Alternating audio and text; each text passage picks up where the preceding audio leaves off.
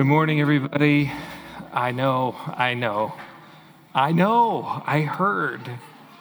Listen, real quick update. We're probably missing one of the best World Cup finals to ever happen. And so if you're going to be watching your phone, I get it. That's more exciting than me. But dang it. Oh, they have no respect for the Lord's day. Where are we? What are we doing? Welcome to Restoration. My name is Ryan. If you're new here, we're glad you're here.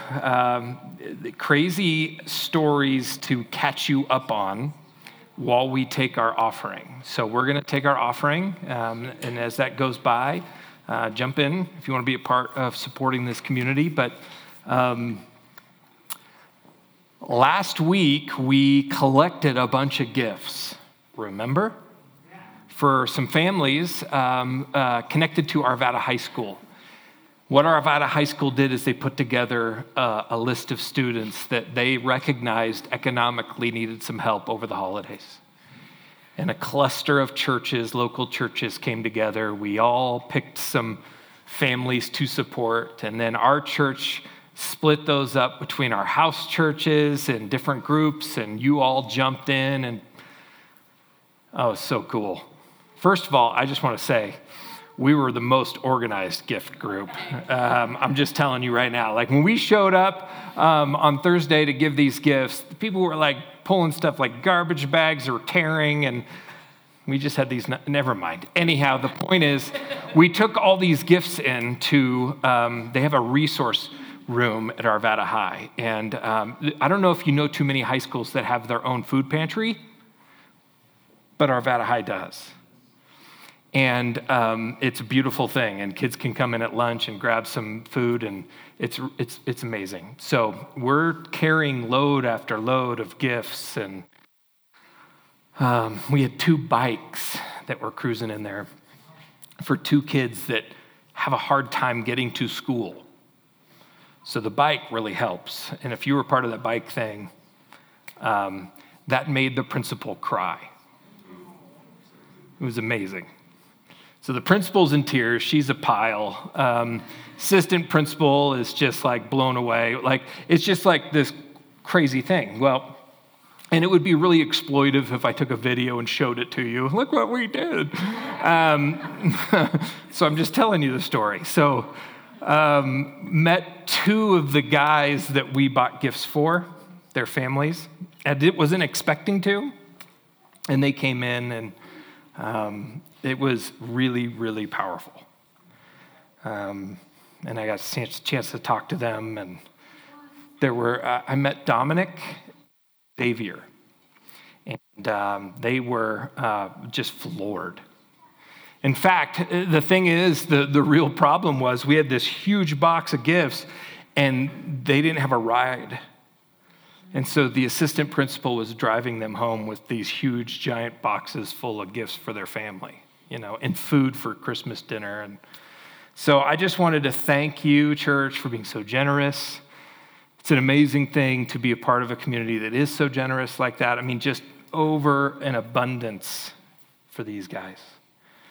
And it just kind of leads me into a conversation that I haven't had enough with you on. It has to do with our church and our operations and our giving. And so 1 year ago today was our first Sunday here. I don't know if you recall, it was a little bit of a crazy show. But we moved in here and had our first gathering a year ago today. And since that time has just been kind of an interesting journey for us as a church, trying to figure out what it looks like to meet every week, trying to remind ourselves who we are. And then I took a 3-month see you later and then come back, and we're all just trying to figure out where God has taken us. And there's more on that coming in January. But as new homeowners, we're like, okay, what do we do with this place? And how much does it really cost? I mean, we knew how much the mortgage would be, but we didn't really know how much a building would be to maintain. So we held off on doing some major improvement stuff to just see what the finances were like. We still have a house guest living with us in the form of Ralston Creek Church. And then just also like a whole bunch of churches during and post-COVID, there's been some movement on people from church to church, and some people have left church, and it's just been a little bit of a crazy journey. So what I wanted to do is give you an update financially where we are at the end of the year. Typically, we do this in November, and there's some reasons why we haven't. But we are honestly a little short of our budget giving expectation for the year. And what happens is it's a unique thing when it comes to a church budget. Typically, people give, maybe once a month, things like that. But sometimes people give at the end of the year. And so if you were to take our whole year budget, it would kind of like do this little thing, and then at the end of the year, there would be a big step up in giving.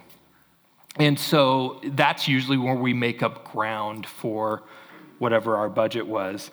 And typically in November, we would have an annual meeting, tell you what our next year budget forecast would be, but then also tell you, hey, there's a little bit of a gap between this year and the end of the year. We haven't been able to do that, partly because we have been re-architecting our finance stuff. And the reason why we've been re-architecting it is because now we're a family that owns a home, and we were a family that rented. And so we're changing some budget stuff. We're changing a little bit about how we oversee our finances and all the things that go on with it. And so what I'm here to do today is something I hate doing, and that's talking about money, because I've actually been a part of and in churches that have done money pretty lame. And so I feel sometimes what you feel when a pastor comes up and talks about money. So we're just short a bit. We're trying to catch up about $16,000 between now and the end of the year. Now, all bills will be paid. The staff will be paid. Everybody will be paid if we don't make that. The point is, I'm just sharing that with you. If you are a consistent giver, thank you so much. If you are maybe not been giving and you're just not sure about giving, I don't want to pressure you. That's you and God thing. But if you want to, we try to make it as easy as possible. Most people, I would say 95% of people give through our online thing. And so I just wanted to throw that out to you. You guys are a generous church. We are a pretty simple place. It's not a lot of bells and whistles. So we want you to continue to be generous, not just here, anywhere you see a need. We don't want all your money that you would give. We want you to be generous to a lot of things, but consider this church as well. So if you have any questions, you can talk to anybody on leadership. Can I just do a hand raise on leadership team around the room? We got a few leadership team people around the room here. They seem to be weighted on this side. I don't know what that means. And then we actually have a finance team. This is a group of people who really know finance as well, and they really care about this church. And so they have lended their expertise to helping us navigate that. And I would just like our finance team to raise their hands around the room. Still kind of weighted this way. Thank you, Hannah, over there. Yeah. So Hannah's taken over this side of the questions, right? So if you have questions, just ask, okay? If you have questions about our budget, our finances, and then in the new year, January 15th, not only we're going to share with you the budget, but we're actually going to recast a vision for this church, who we are, where we're going, why we're going there. And I'm very excited about that. Cool? Can we change gears now? No blurting out scores either. Don't do it to me. No, you just did it with your fingers. Don't. So fun. Okay. We talked about Arvada High. Okay, here we go. Speaking of sports, Jumbotrons. Who likes a good Jumbotron, right? Listen, if you're at a game and you see yourself on a Jumbotron, what happens to you? Not a... It's a fascinating thing to watch people when they don't know they're on the screen, right? And then all of a sudden they see themselves. And they could be dancing, but then when they see themselves, they start dancing harder, or they point and they do the thing. It's amazing. It's a phenomenon. Sociologists are captivated by it. They've done some studies in regards to this idea that human beings love to be seen. We love to be acknowledged. We love to be noticed. And so a group of researchers got together and they decided to put together an experiment. And the experiment was they had 3 groups of people, and all 3 groups did the same task. And the task had to do with some sort of a paperwork thing where they had to fill out this thing and they had to solve something and they had to turn their work in at the end when they completed the task. Group 1 turned their work in, and the person taking their work thanked them and took their work and put it in a nice stack. Group 2 turned in their work, and the person took their paper and just kind of threw it to the side. Just kind of ignored them, didn't acknowledge them, no eye contact, just took their work and threw it to the side. Group 3 turned their work in, and the person took it and shredded it.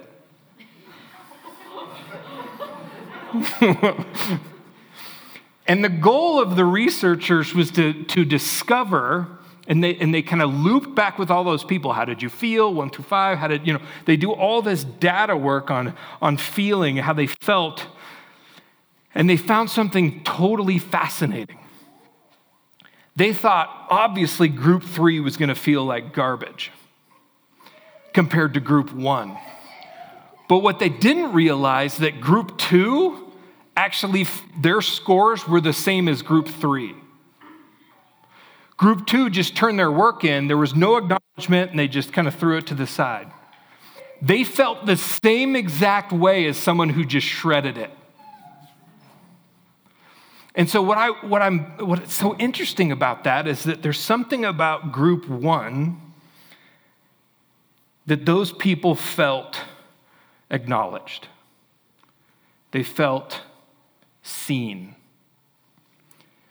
We all want to feel seen and acknowledged. We all want to know beyond a shadow of a doubt that we are important enough, we are recognized, and we are acknowledged by others. All human beings want that. It doesn't mean if you're not even if you're an extrovert or introvert, doesn't matter. Doesn't matter your race or your geography or where economically, doesn't matter. All human beings want to be seen and acknowledged. There's a beautiful passage in Genesis chapter 16. It's beautiful, but it's kind of weird. It's the story of Hagar and Sarai. Abraham is married to Sarai, and they are waiting they've been promised a child from God. And Sarai is old, and they're waiting, and it's not happening. And something we don't understand because it's not in our context is this idea of lineage and carrying on the name and agricultural societies and needing workforce, and you would breed your own workforce and blah, blah, blah, blah, blah. No son was coming. So typically in that culture, they would offer the servant to become a childbearing person for the patriarch. Something we don't understand. Sarai offers Hagar to sleep with Abraham to have an offspring. But there's tension, as you would imagine. Hagar ends up running into like fleeing, running away. And there's this beautiful passage in Genesis 16:13 where Hagar meets an angel of the Lord, and she confesses this beautiful prayer saying, "The God who sees me." Here she is in the middle of the desert. She is running away. She is on her own. To be a female on your own in that society, you have no one to take care of you. And she utters a name for God, El Roi. That is the only time in Scripture it's used. The God who sees me. I think John chapter 1 is the ultimate act of God seeing us. And we've been in this series called Honest Advent, and we ripped the title from Scott Erickson's book, Honest Advent. Many of you picked that up. By the way, there's a whole art gallery downstairs. Check it out. But Advent, the word Advent means coming. And this is what we do around this time of year is we remember the first coming of Christ in anticipation of the second coming of Christ, meaning that Christ came and he invaded flesh, and we'll go through that here, and to be with us, and yet he is coming again. And we live in this in-between, where we know the promises of God, and we know that God came for us, and we know that God loves us, we know that God sees us, and yet we live in this time where it doesn't feel like it's all fitting. And we're waiting for that day when it will completely be finished. And so we're going to go through John 1 through 14. Some of it's recap, 4 different parts. Trust me, just because there's 4 parts doesn't mean it's long. Here we go. In the beginning was the Word, and the Word was with God, and the Word was God. He was with God in the beginning. Through him all things were made. Without him nothing was made that has been made. In him was life, and that life was the light of all mankind. So, just to go back a few weeks, in the beginning, very Jewish phrase, perked their ears. Was the Word, very Greek phrase, they just pricked their ears to like this idea that philosophically the Word was the fabric, the logos, that kept everything together, in a sense of the force that kept the world together. And so when John pulls this very Jewish phrase of in the beginning, when all the Jewish people would be like, yes, that means Genesis, that means God, that means creation, that means our story, and was the Word, is all the Gentiles are going, ha logos, yes. John says those are the same person. Not only the same force, but the same person. A person with the power that holds the world together, the fabric that holds the world together. Not an abstract idea, but a person. And it's so significant, like all throughout the prophets. If you read the Old Testament prophets, it'll say the word of the Lord came to Ezekiel, or the word of the Lord came to Jeremiah. It's Debar Yahweh in Hebrew. And it's a catchphrase. It's a way of authenticating the prophet. The word of the Lord came to the prophet. It's like, okay, this is a big deal. Nowhere in the Gospels, nowhere in the New Testament is there ever a recount of Jesus where it said, and the word of the Lord came to Jesus. Because Jesus is the Word. And so that word is not an abstract idea. Like I said, this eternal Word became flesh. A Bible translator named Ernst Fuchs, he said this: in the beginning was the yes, and the yes was love, and the love was the yes. God made the world out of his love. That's part 1. Part 2. The light shines in the darkness, and the darkness has not overcome it. There was a man sent from God whose name was John. He came as a witness to testify concerning that light, so that through him all might believe. He himself was not the light. He came only as a witness to the light. Do you know someone in your life that every time you're with them, they talk about the same thing? You're just like, okay, let's get it over with. You want to talk about this or that. John is that guy. 21 chapters in the book of John, he talks about light and darkness. It's just his thing. He loves talking about light and darkness. And the incarnation, according to John, is all about the light of God piercing the darkness. The reality is we know this to be true. This isn't just like a Marvel line or some superhero line. The idea of light always wins. When it comes to light and darkness, light always wins. And so this week I've been reflecting a lot on this idea of light and dark. Anybody else just so bummed how early it gets dark? It's just like, it's like 6 o'clock at night and it feels like 10. The first thing I think is really important to talk about when we're reflecting on light and dark is this. The darkness always proves the light. Meaning, we agree that there's evil in the world. It's easy to know there's dark. This is the easiest way to have a conversation with a police officer about spiritual things. They have no problem talking about the fact that there's evil. They see it, like every day. And when we can agree on evil, we can agree that there's good. It's this idea of like, injustice proves that there is justice. Darkness will always prove the light. Second thing I want to say is this. The closer one gets to the light, the longer the shadows. Have you ever, when I was a kid, and when I was a teenager, we used to play soccer on tennis courts. Just like a high-paced, like 3-on-3 soccer thing. And some of the tennis courts didn't have lights. And so we'd pull our cars up and all turn our headlights on. And that wasn't always a good thing either. But the point is like the closer you are to the light, the longer the shadow.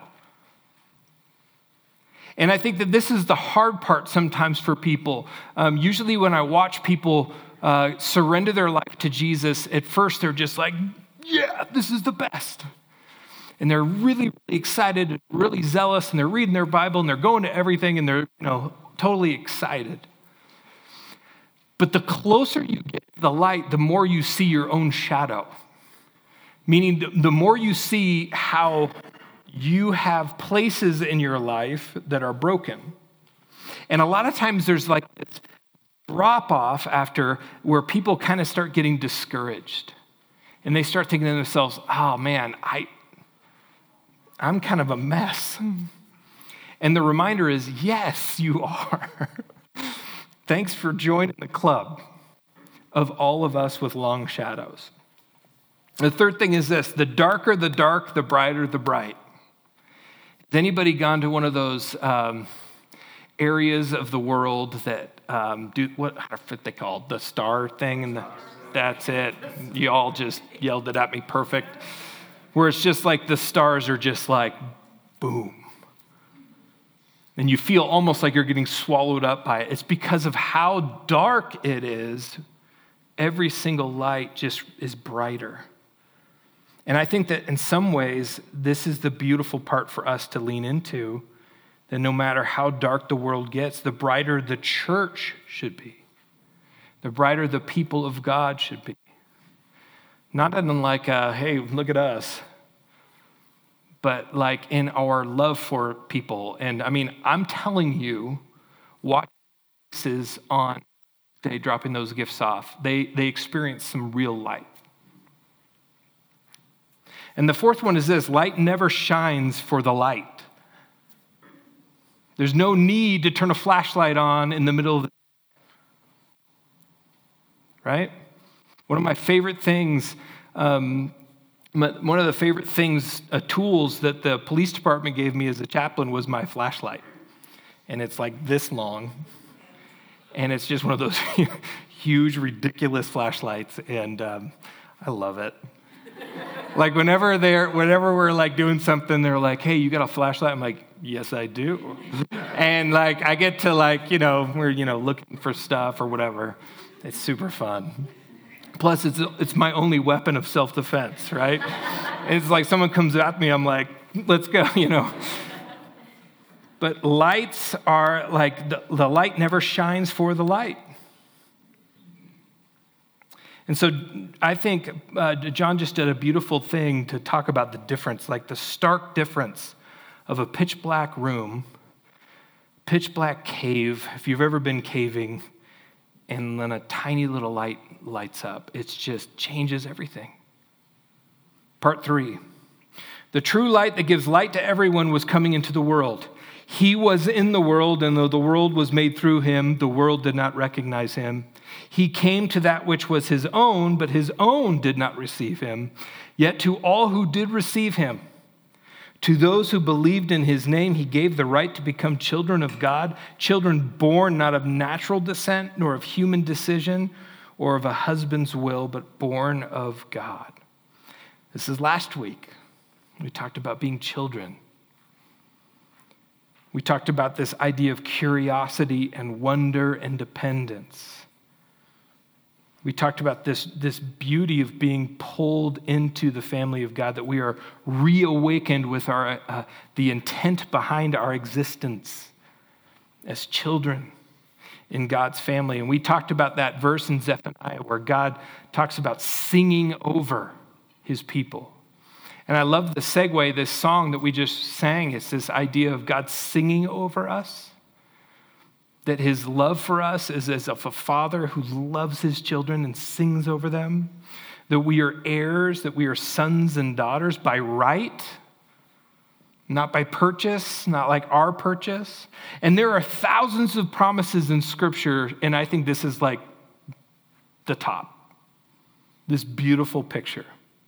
And so for some people who feel alienated, who hunger to be loved and yearn for meaning and truth, we have this promise set before us. We have this feast in front of us to dig into. And you could hear that and just go, oh, that's too hard, that's too weird, I don't know about that, and just kind of move on. But there's something, if we're really honest, there's something about being woven into a group of people that feels pretty special, right? And whether that was your family of origin, whether that was a community you've been a part of, a team, whatever, some people at work, like woven into a group of people is a really special thing. But to think about that God wants to weave us into his family. See, love is this weird thing. It's this non-substance, but it's a precious commodity. That we as humans not only desire, but we actually need. We actually physically need it. We actually emotionally need it. More than just a concept. It's not just conceptual, but on an emotional level. It's like this glue to our relational connectedness and wholeness that we just need it. We crave it. This isn't in my notes, and this has just been coming up because I've caught a few videos. And I don't know, you're going to probably think I'm weird. There is a videographer in Southern California that used to be in advertising, and he got sick of his job. He got sick of making money, helping rich people make more money. And so he took his equipment and he went down to Skid Row and he started making videos, interviewing people who are homeless, interview people who are drug addicted. And the stories are just incredible. And they are men and women who have had broken past and there's just this ache and this yearning for connectedness and to be seen and to be whole and to be loved. They've just been fascinating. I've caught a few of them and I've just been blown away by it. And the stories are incredible. And that's where I was going with that, because that wasn't in my notes. But his whole thing is called soft white underbelly. I don't know why he named it that, but he says there's an underbelly to society that we don't see. And he wanted to bring the light to it for a lot of reasons. And so if you start watching him and you just think I'm a weirdo, then so be it. Part 4. The Word became flesh and made his dwelling among us. Or as Eugene Peterson said, the Word moved into the neighborhood. We have seen his glory, the glory of the one and only Son who came from the Father, full of grace and truth. What does this mean for us? The Word became flesh. It's a theological term called incarnation. We'll break that down. In means in. You guys are doing great. Carne, anybody? Carne asada. Meat. And then, so that kind of chunking up that word, it's in flesh action. In fleshing. Philippians 2:6-8 talks about this. It's an early church hymn, poem, creed that Paul quotes when he writes a letter to the church at Philippi. And he's talking about how the church should treat each other and that Christ should be their example. But he says this, who, Christ, being in very nature God, did not consider equality with God something to be used to his own advantage. Rather, he made himself nothing, taking the very nature of a servant, being made in human likeness, being found in an appearance of a man, as a man, he humbled himself by becoming obedient to death, even death on a cross. You've heard that before, many of you. But that phrase, something to be used to his own advantage, is the similar terminology that we use in our world to talk about a coup. That Jesus didn't come down here to start a coup and to make things work for him.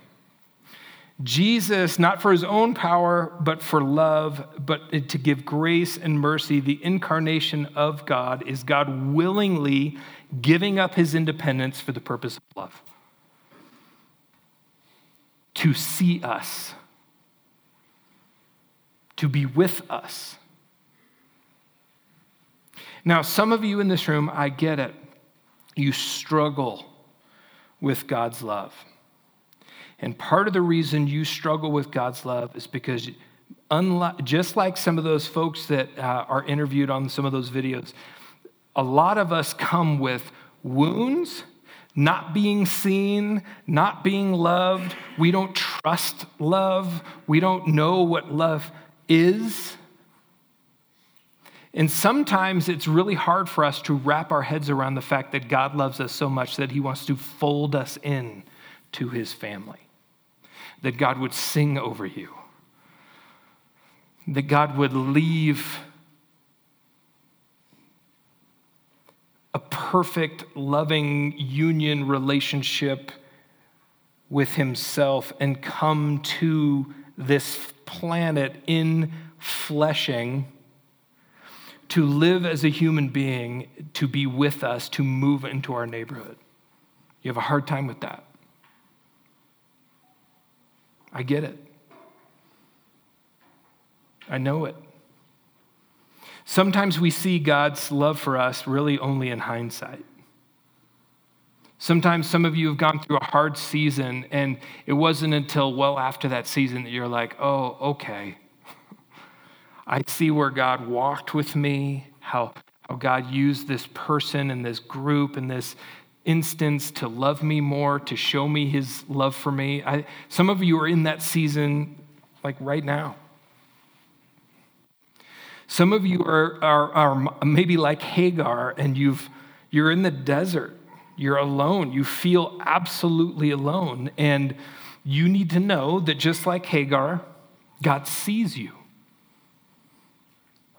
That word El Roi is actually there's some Hebrew derivatives of it that have this idea of a shepherd watching over his flock.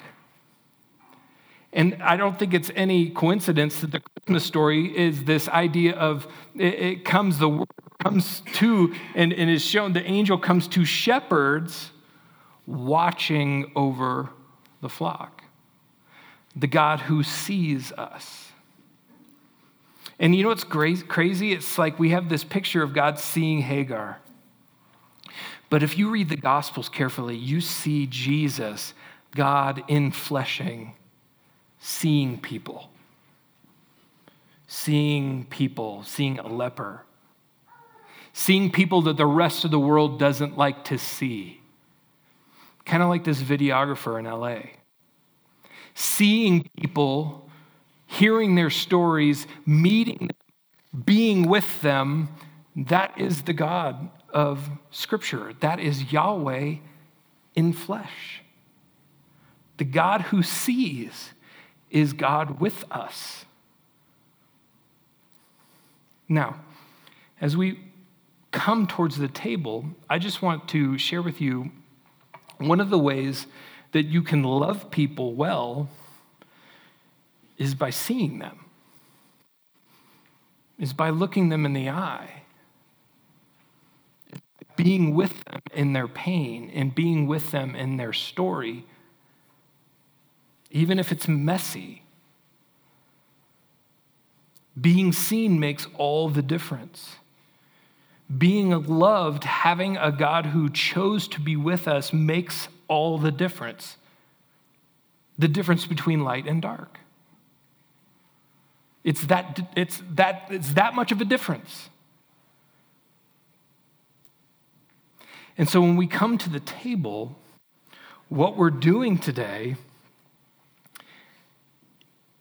is we're invited into something that the early church coined and nicknamed the love feast, which is kind of weird sounding.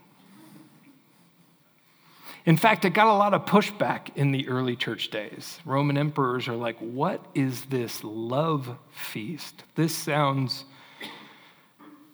And listen, all the pagan worship that was going on during the day, that was some creepy stuff.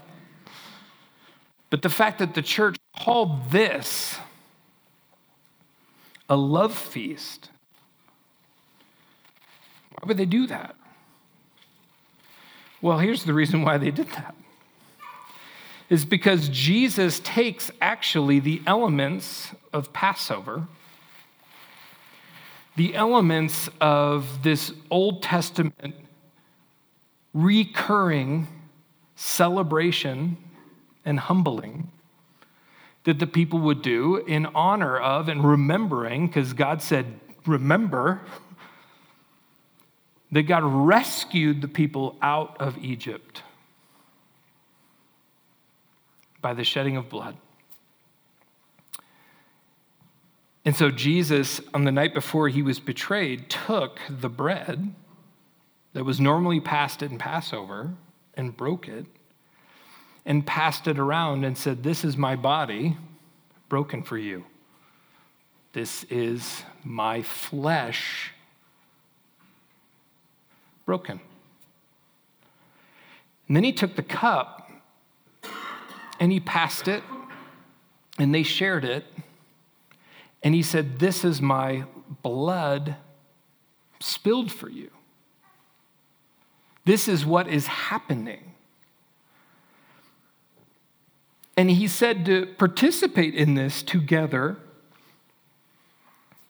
as a reminder, as not just a reminder, but as a a reconnection to the fact that we are God's people, we are God's heirs, we are God's sons and daughters. And God sees us and he's with us. So I'm going to pray. And here's where I'd like you to just take time and sit and think and reflect. Is this hard? That God sees you? That God loves you? That God came to be with you? What does that mean for you today? What does that mean for us as a community of heirs, of sons and daughters? Let me pray this morning. Father, we are overwhelmed.